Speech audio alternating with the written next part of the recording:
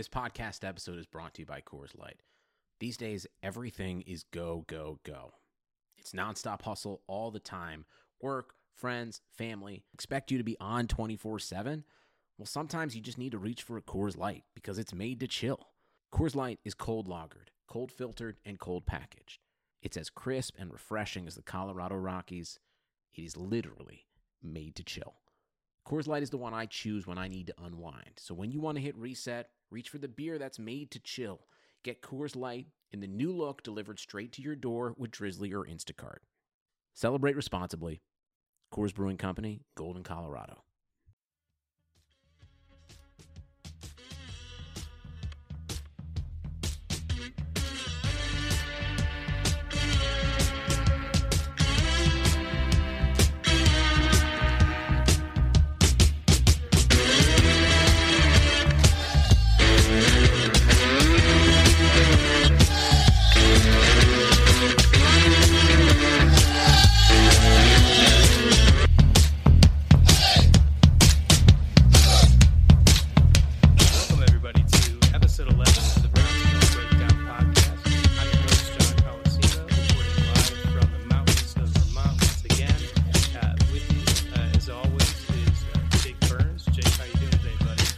Good, John. Good, man. Ready to turn the page from last week's letdown, and hopefully we can,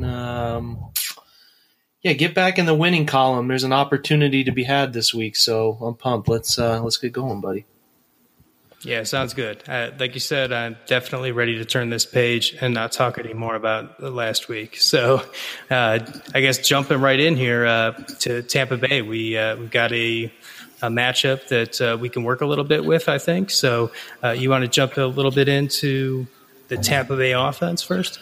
Yeah, so they're led Tampa Bay in general started out hot. They were the darling of the NFL at 2-0. Big wins over New Orleans in the Dome, and then they hosted the Eagles and beat them. And then Monday Night Football lost that close game to Pittsburgh, blown out by the Bears, took a bye week, and then the Falcons beat them. So they're sitting at 2-3. So Dirk Cutter, I have a good friend of mine who's a Buccaneers fan, played college ball with him up here in Ohio. He's from Tampa area. They're not all too thrilled about Dirk Cutter, their head coach. So I do think this is going to be an important game for both Dirk's future and Hugh Jackson's future. So this is obviously early in the year, only week 7, but it does present a couple of coaches on the pseudo hot seat, maybe the warm seat as we're still early. But both of them need a win desperately. So that is a sort of subplot to pay attention to. What do you think? Do you think Hugh's feeling I know that you and I are on record as being sort of on the side of moving on from Hugh, but objectively speaking, from a standpoint of maybe this is a 1-year trial, they refresh button, whatever. Do you think this is a game he has to win? I don't know. You hear things from so-called insiders and other people who actually are a little bit plugged in, and I've heard things from both of them. I think he's dug himself a hole all by himself in this specific year. So, if it was a kind of a tryout, I think he's hurt himself already. I've said it before. I think that Hugh, for the first 2 years, despite the dearth of talent, which I recognize, I totally recognize that as a thing. And yet still I feel like he, made the sum of the parts, less than what we could have been. And, I think there's multiple places or, sources that you can point to that agree with me in that. So I don't think it's looked good so far this year. I think he's made some mistakes that maybe he'd already like to have back, but you're not going to get them. And, we're going into this week and, I'm not sure whether or not they've, mentally already moved on. So, if he's still in play, then certainly this is the kind of week that they're looking for him to perform here. What do you think? Yeah, I think that they need to win this one. They go to Pittsburgh the following week. A Pittsburgh team is playing much better than week 1. Host the AFC's top 2 teams in the Chiefs, and then have Atlanta. So here's where I'm at. John. I think if they lose this one, and they could lose 4 in a row here and make it 5 in a row if you include the Chargers heading into the bye week, I think you smell what I'm stepping in. They're on the precipice. I think that if they were to run the gauntlet, say, I'm talking strictly hypotheticals, but they play Tampa, they don't win this one. Pittsburgh blows them out. Kansas City makes it ugly at home, and then they lose another ugly one to Atlanta at home. You're coming out of the bye week at Cincinnati, which is tough. You go to Houston. Houston's very beatable, but that's at Houston. Never know. Carolina back at home, a good football team, out to Denver, who is tough to beat at home no matter the circumstance, and then close at home in Cincinnati and at Baltimore. So there is not – I mean, this schedule is tough. I'm very interested to see how this Tampa Bay game goes, because this could swing their season one way or the other. It could certainly swing it in a good way that they can pull off an upset or two going into the bye week, or they could lose it in an ugly fashion, and then all of a sudden you're playing uphill against a bunch of teams that are better than you. So I think this game is more important than people want to talk about. So we will leave it at that, and we'll talk more about Tampa. But that's where I'm at with it. You know what? And you make a very good point about, kind of how the train is rolling. And that's an excellent point, that I think this is actually more important than most people think, because, and as we get into it, I think that we'll make these points, through data and through what we've seen so far. But personally, just on a general level, I think there is an opportunity, in a week like this against Tampa Bay to exhibit good coaching and good schematics, despite, where we've been so far, to be in this game and perhaps win it. And so far, I don't think that they've exhibited that. And I know that goes way back, but let's just keep it in this year. They haven't exhibited those types of things. But I think there's opportunities within this game to exhibit, that you are putting your players in the best positions that you can, and we can, perhaps put ourselves in position to win this game. I just don't know if they're going to do it.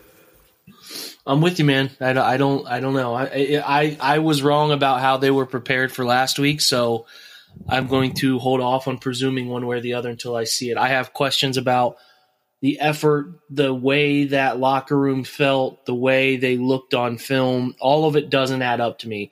I made those tweets. I'm not going to push it any further than that. I just think that what was on film, how quickly the players disappeared from the locker room, some of Hugh's comments, doesn't add up. Something's amiss. I hope I'm wrong. We will see how they perform in Tampa, and I think their performance, effort-wise, energy-wise, will tell a lot about what's going on in Berea. So we'll leave it at that. So yeah, man, let's not waste any more time talking about hypotheticals with coaches, because we don't know. We'll talk about Tampa. So they, like I said earlier, they're in a certain peculiar situation record-wise, which leads to their quarterback situation. Ryan Fitzpatrick started the first 4 games of the year, was playing some pretty impressive football. One of the better graded PFF quarterbacks. They decided to move on from him after the late in the Chicago game, back to Jameis Winston, who is, I understand that move. It's a move to a guy they think is still, they spent the number 1 overall pick on him, obviously, as you know. I think they want to see what they have with him. There's been ups and downs with Jameis in his early parts of his career, still only 24 years old. They need to really run out what he is and figure that out over the next 2 years. So he has thrown for 540 yards, 5 touchdowns, 4 interceptions in 2 games, only 1 started. So still turning the ball over way too much. Had 2 more picks against the Falcons last week, but he does make some big-time throws too. So he will start. It'll be interesting to see how the Browns manage without EJ Gaines. What do you think? What do you think about that? Well, I think as well as I that we're entering this contest in a tough position. Tampa Bay's got a trio of very good receivers as well as a pair of good tight ends, creating a very, very solid, if not spectacular, receiving core as a unit as a whole. And the Browns, we entered this season. We didn't get the big fish in free agency, but we did get a lot of mid-level fish, and we're hoping that throwing some stuff to the wall was going to stick. I didn't think it was going to early on, but as the season rolled on, Money Mitchell stepped up and was playing good ball. When he went down, Gaines stepped up, and I thought he was playing some pretty good ball. And then we are unfortunate enough to have him go down. I think just about anybody in this league would be in a rough position against this Tampa Bay team with two of their top three corners going down. Now, I had heard a great idea, I thought, from you that hadn't occurred to me before, but made a lot of sense. So I'll just lead you into that point. You had talked about Demarius Randall possibly moving down. You want to talk about that as a possibility? Yeah, I thought it might be an interesting plug-and-play situation because TJ Carey's obviously struggled this year on the outside, not just in games, but camp.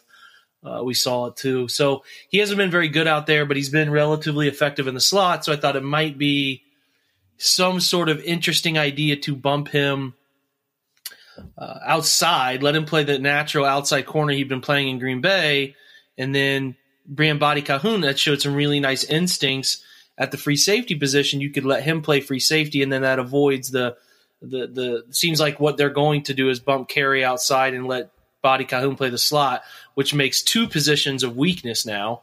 I think you could probably offset that by leaving Body Cahoon at safety, bumping Randall to corner, keeping Carey inside. But, I get it. I get both sides. You want Randall to stay where he's being really effective back at safety. I get it. I just kind of presented it as an alternate idea, something to consider. So I don't know. I don't know what they'll do. It sounds like Hugh made it pretty known that they're going to just play Body in the slot, and hopefully you get the best out of him, and you get the best out of, Carey out wide. But this is a bad receiver group and tight end group to be throwing a makeshift secondary at, because Mike Evans is really dangerous. The last time the Browns played him when he was a rookie in 2014, he hurt him for over 100 yards. He's obviously only better. They now have Deshaun Jackson, the burner, who can lift the lid off a defense, has been doing so this year. And then their tight end group, O.J. Howard is really good. Young tight end, very dynamic over the middle of the field. One of the best tight ends graded in PFF's database this year. And then Cameron Brate has shown some really special red zone abilities as he's got some touchdown catches under his belt. I think Brate has he has 3 touchdowns receiving, which is one behind Chris Godwin, which I should mention. Chris Godwin, their slot receiver, is really good. Yeah, they're loaded. I mean, their skill position players are really good. Now, they don't run the ball very well. This kind of leads into our next segue, which is they are one of the worst running teams in the NFL. They've only rushed for 1 touchdown, which was by Ryan Fitzpatrick. He had a sneak into the end zone, but otherwise their leading runner has 230 yards, 3.7 yards per attempt. That's Peyton Barber, and then Ronald Jones, their rookie, has rushed a little bit. Jaquiz Rogers, between the two of them, they only have 20 carries as the second runner on the depth chart. So the Browns' biggest weakness is run defense. They can probably get away with having a poor run defense in this one and still sort of focus on the back half of the secondary, how they adjust to keeping this, what is a ridiculous passing game, in check in terms of weapons for a quarterback. So, yeah, man, that's where we're at. I'll talk stats too. 501 yards receiving for Deshaun Jackson on 21 catches, 484 for Mike Evans on 33 catches. So Deshaun Jackson's averaging 24 yards a catch, which is just stupid. He's got 3 touchdowns. Evans has 3 touchdowns, like I said, in 484. Chris Godwin has 4 touchdowns, leading the team, 249 and 21 catches. O.J. Howard has Godwin has 31 catches for 249. O.J. Howard has 21 for 284 and 18.9 yards per reception number, a couple touchdowns, which is really good for a tight end to average nearly 20 yards a catch. And actually, I've been talking targets. I'm an idiot. So Howard has 15 catches on 21 targets. Godwin has 21 catches on 31 targets. Nonetheless, Brate has only 7 catches, but 7 of those catches have gone for 78 yards and 3 touchdowns. So he's a red zone, dangerous red zone element for Tampa. So friggin' packed with weapons. Skill position players are very good. What do you think, man? I mean, just as their skill position as a whole, and it's got to be the best one we will see all year. I mean, Kansas City's pretty good, but just skill position packaging is pretty dynamic. Yeah, I definitely don't see another receiving core that we're going to see as better than this one. Regardless, they've been doing a ton of damage. O.J. Howard, got to be I don't have the exact PFF in front of me, but he's got to be one of the top 3 tight ends in this entire league. They don't do a lot of great things on that offensive line, but they do get the ball out quick when they can. From what I noticed, if I could just make a quick point here, as far as trying to attack them, I think it'd be foolish to think that we're going to cover this crowd as a whole. I think that we're not going to have a ton of success covering them for too long as far as seconds after the snap. Their offensive line is not terribly dominant. It's certainly pretty bad against the run, and they're not very good against the pass rush either. Although I will make the point that their tight ends and running backs have blocked pretty well, which will help chip on the outside and make it a little tougher for our ends to get inside. I think our maybe best chance once again is with Larry Ogunjobi, shortest pass to the quarterback, and I think that might be something that we can do. Like what I thought when looking at this team, like looking at the last week and stuff like that, is that if we can find some way to make them hold the ball for 3 seconds or more, then we got maybe a chance to get to Jameis and maybe force an errant throw or a poor decision. But if not, we're in trouble, I think.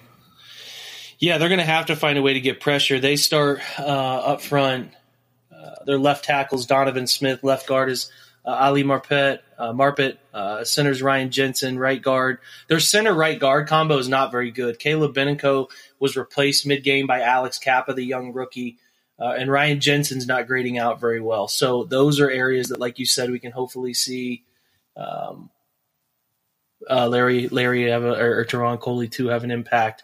And then the right tackle, I think DeMar Dotson's a little beat up. He's grading out below a 60 this year. So, it's something they're certainly going to have to take advantage of.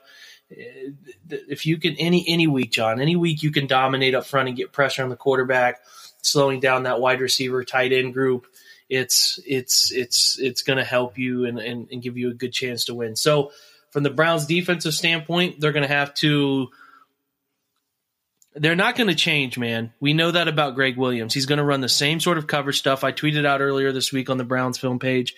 I will be very interested if they send Kirksey as a runner down the middle of the field in cover 2 the way they have with Joe Schobert. So I don't know what they could throw some new coverage wrinkles in. We're just going to have to see. They have options. They have the ability to do different things in coverage. Are they going to do that? Who knows? I don't pretend to know because I'm really getting sick of thinking about ways the coaching staff could do things and they don't do things. So they'll probably play a lot of cover 2. Yeah. Yeah, you're 100% capturing exactly what I'm feeling. Like, yes, like you and I, we sit here and we think of good ways that maybe you can get creative offense, defense. Like, can we, could Jamie maybe help cover some of these tight ends? Athletically, he's capable of it. Could Jabril Peppers maybe help cover the other tight end? Could we just get that early coverage to make, take that first, second read away? I think it's possible, but, we can think of all this, just like you said, we can think of all the creative ways they can do things. I keep just seeing them ignore what I think are good possibilities, and I think you do too.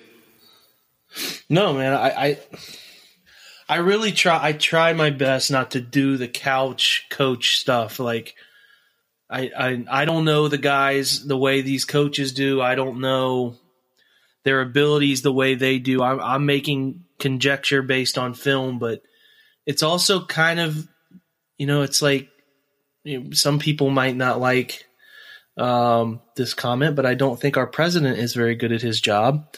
There are people that are not very good at their job, and I think that sometimes it's okay to question them. And I think we're there. I think we are there in terms of what some people would like to see, but we're not seeing. I'll leave it at that, man. I hope they figure out a way to slow down Tampa. It could be one of those contrarian games where all of a sudden the defenses are dominating the game. Who knows? But the odds are that you're taking the over on this game because Tampa's defense is not good. No. That you're taking the over and it's going to be something along the lines of a 41-34 or something like that. We'll we'll just have to see. The NFL has this way of throwing weird outcomes at you every now and again, but there's no doubt that the offenses should have the advantage this week. So that segues nicely into Tampa's defense. So let's talk that. So they start Vinny Curry at one of their ends and Jason Pierre-Paul at the other. Pierre-Paul is one of their highest graded players defensively. I think he's leading the team in sacks. He's their fifth highest graded player. Gerald McCoy, it seems one of their interior specialty players, one of the best in the league, really is not going to play, having calf issues. I would be very surprised if he plays. That helps us, obviously. He's a very good interior player, and we seem to be heading in the direction of Treader not playing this week.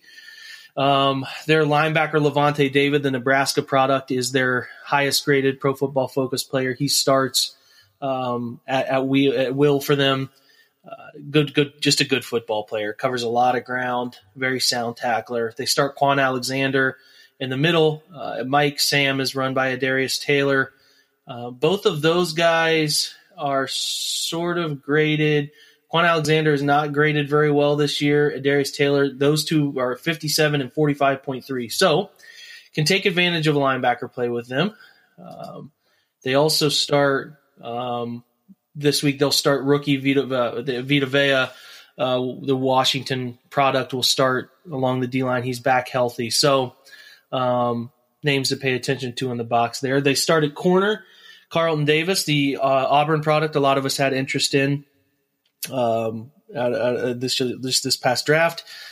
He starts opposite of Brent Grimes. Everything I gather is that Brent Grimes is just collecting paychecks. So Brent Grimes is graded out at a 44.6. Carlton Davis is graded out at a 56.6. So Brown's poor receiving of late runs into Tampa Bay poor cornerback play of late.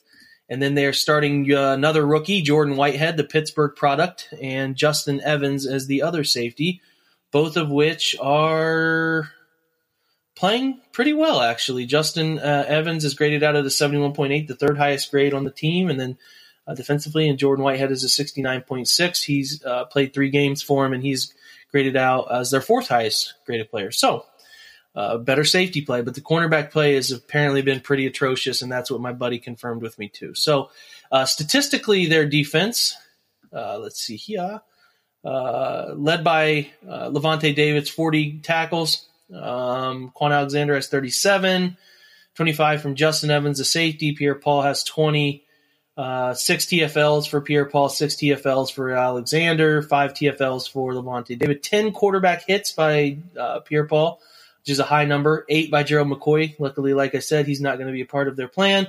They do rotate in William Golston, the big old Michigan State product.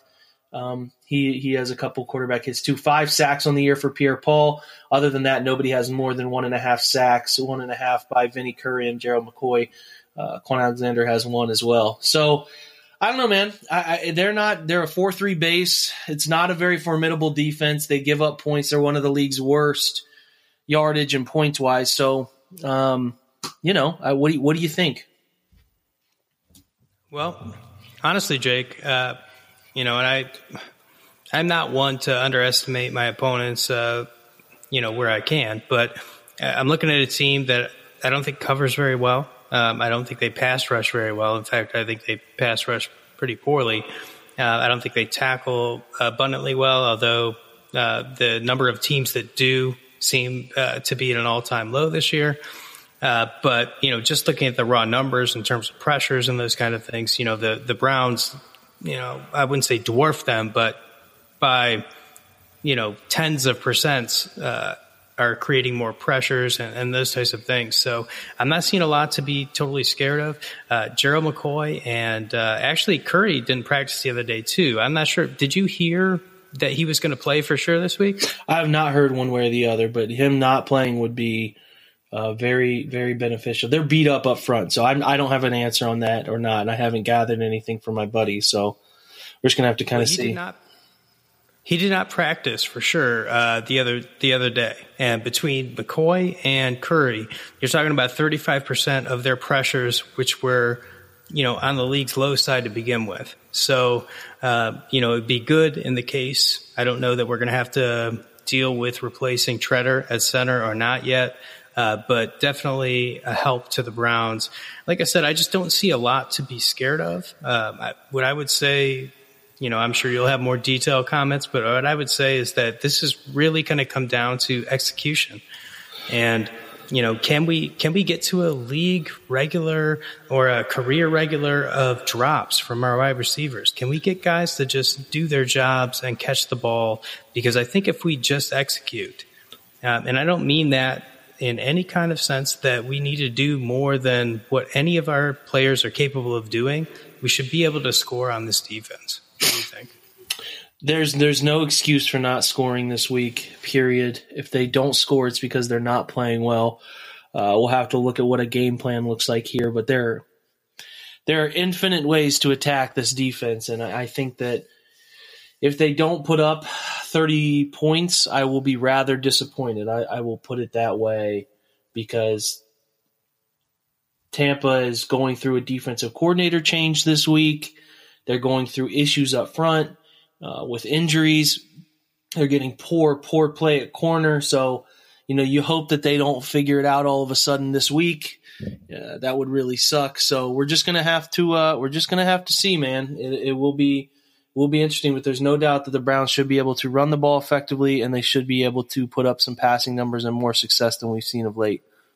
I agree 100%. I'm glad to hear you say that, because we didn't run through this entire thing before we recorded. And generally speaking, you are more conservative, I think, because you understand, I think, a little more of what we don't know than I do.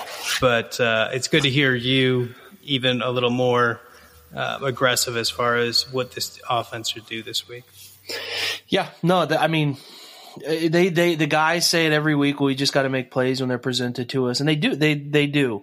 Yeah, it sucks that they're featuring Callaway as much as they're featuring him, and Ratley's got to figure out some things too. And I don't just figure it out, man. Like, if you guys want to win games, then be taken seriously. These are the types of things you're going to have to figure out, and Baker has to play better too. He's certainly not above criticism for last week. So there are opportunities to be had. The Chargers are much better defensively than this Tampa team is in terms of just technique and ability and all the above. So, I by any stretch, this is a bottom third defense in the NFL, and I will be very disappointed if the Browns don't find a way to put 4 touchdowns on the board. And I'll say one more thing too. And, we're both Baker guys, but I will say one thing is that, Duke has had more snaps of late, and I know that Baker definitely has a downfield mentality, which I think you want. You want to, and I think you'll agree, you want to have to rain down a rookie QB's aggression rather than try and make him more aggressive. I think that's harder to do as a coaching staff, or just try and get him into that mentality. I think getting Duke, some of the plays that they had last week and what Duke was able to do, I think hopefully was just as instructive to Baker as it was to Haley, as far as what you can do. If you have your man Duke in space, give him that ball, because he can make plays. And I hope Baker realized that too. That's a great outlet. I mean, lots of QBs have worse outlets than Duke Johnson. So I hope that he realizes that too, and can learn to go ahead and take that dump off rather than try some of these very difficult throws, which oftentimes he puts it in that spot. But when you have wide receivers that aren't performing as well, go ahead, give that ball to Duke in space and let him make something happen. Yeah, I think you're right about that, John. I think that Baker comes from a college system where he took plenty of shots downfield with a lot of time in the pocket.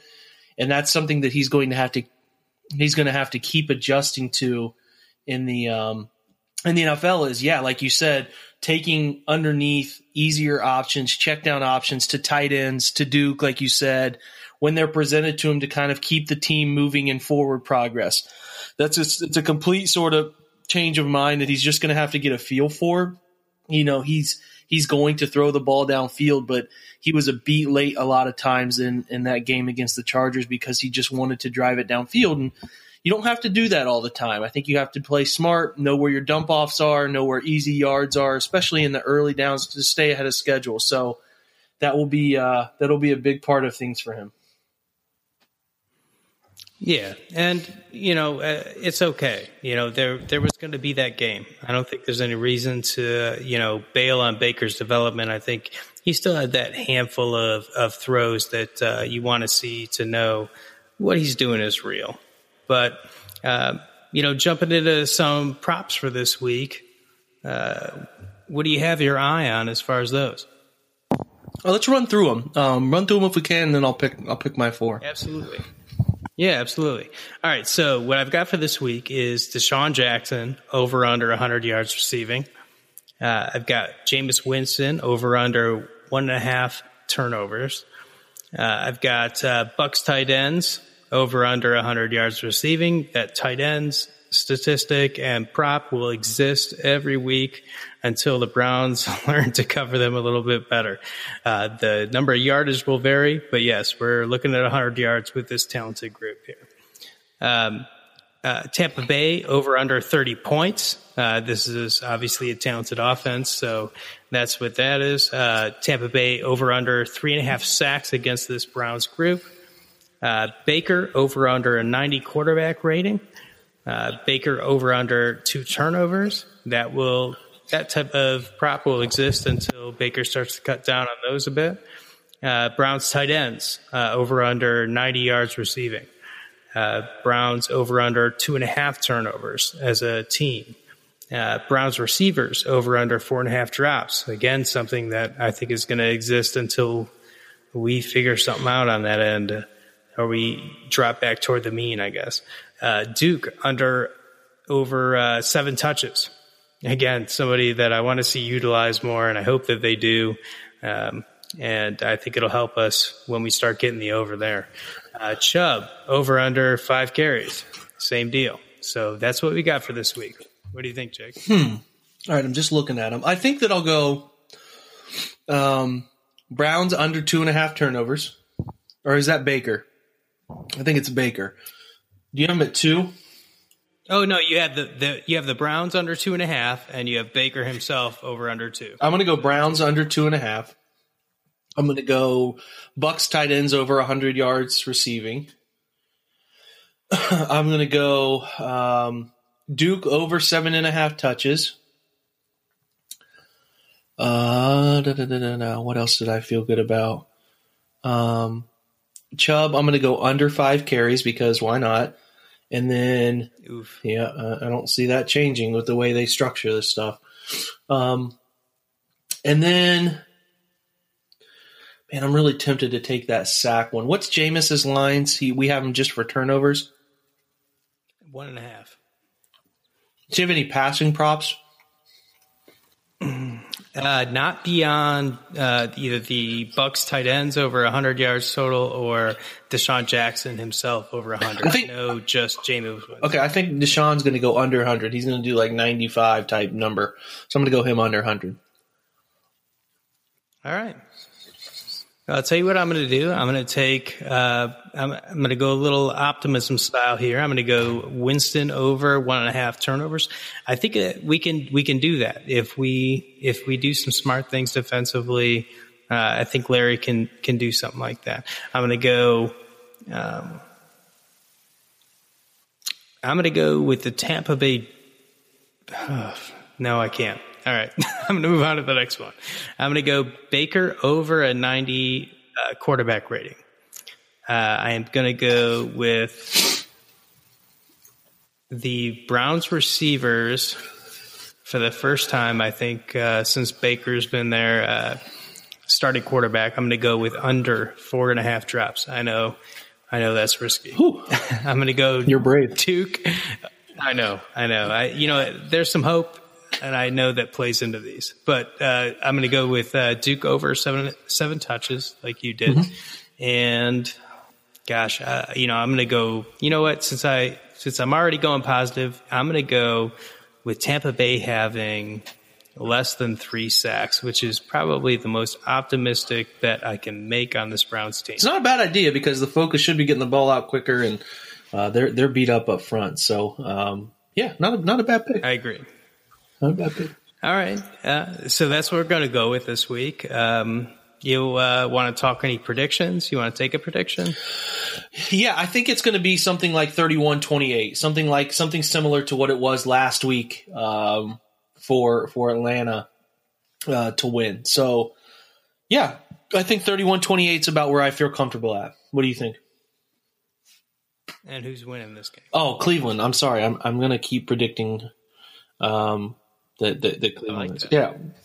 I don't know. The one time I picked them to lose, they got destroyed. So, I appreciate you recognizing that pattern there. So what I'm going to do is, you know what? Let's just stay optimistic here.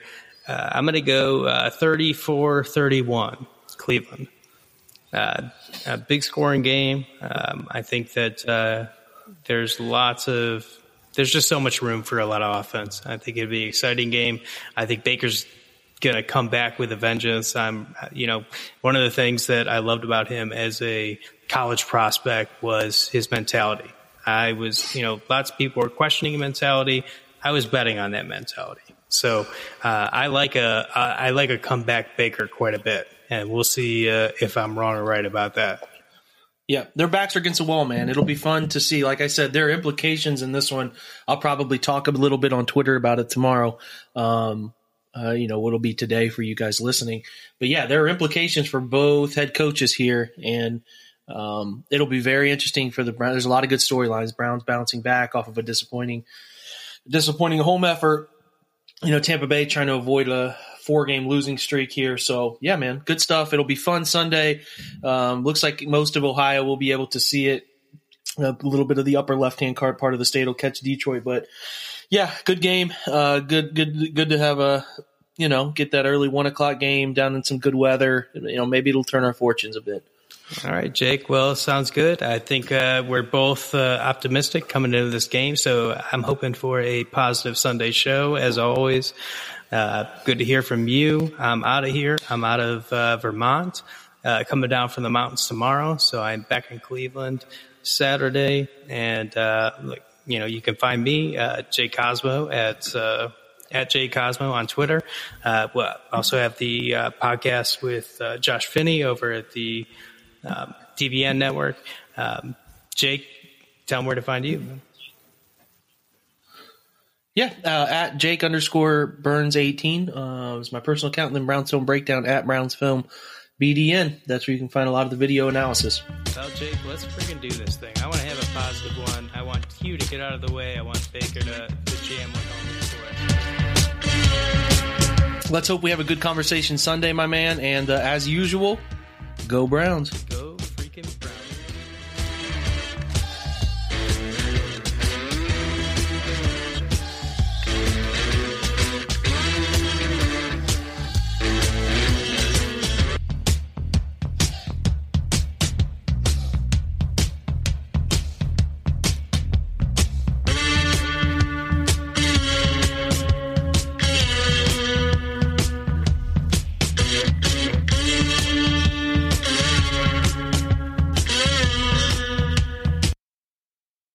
Sugar Ray Leonard, Roberto Duran, Marvelous Marvin Hagler, and Thomas Hearns.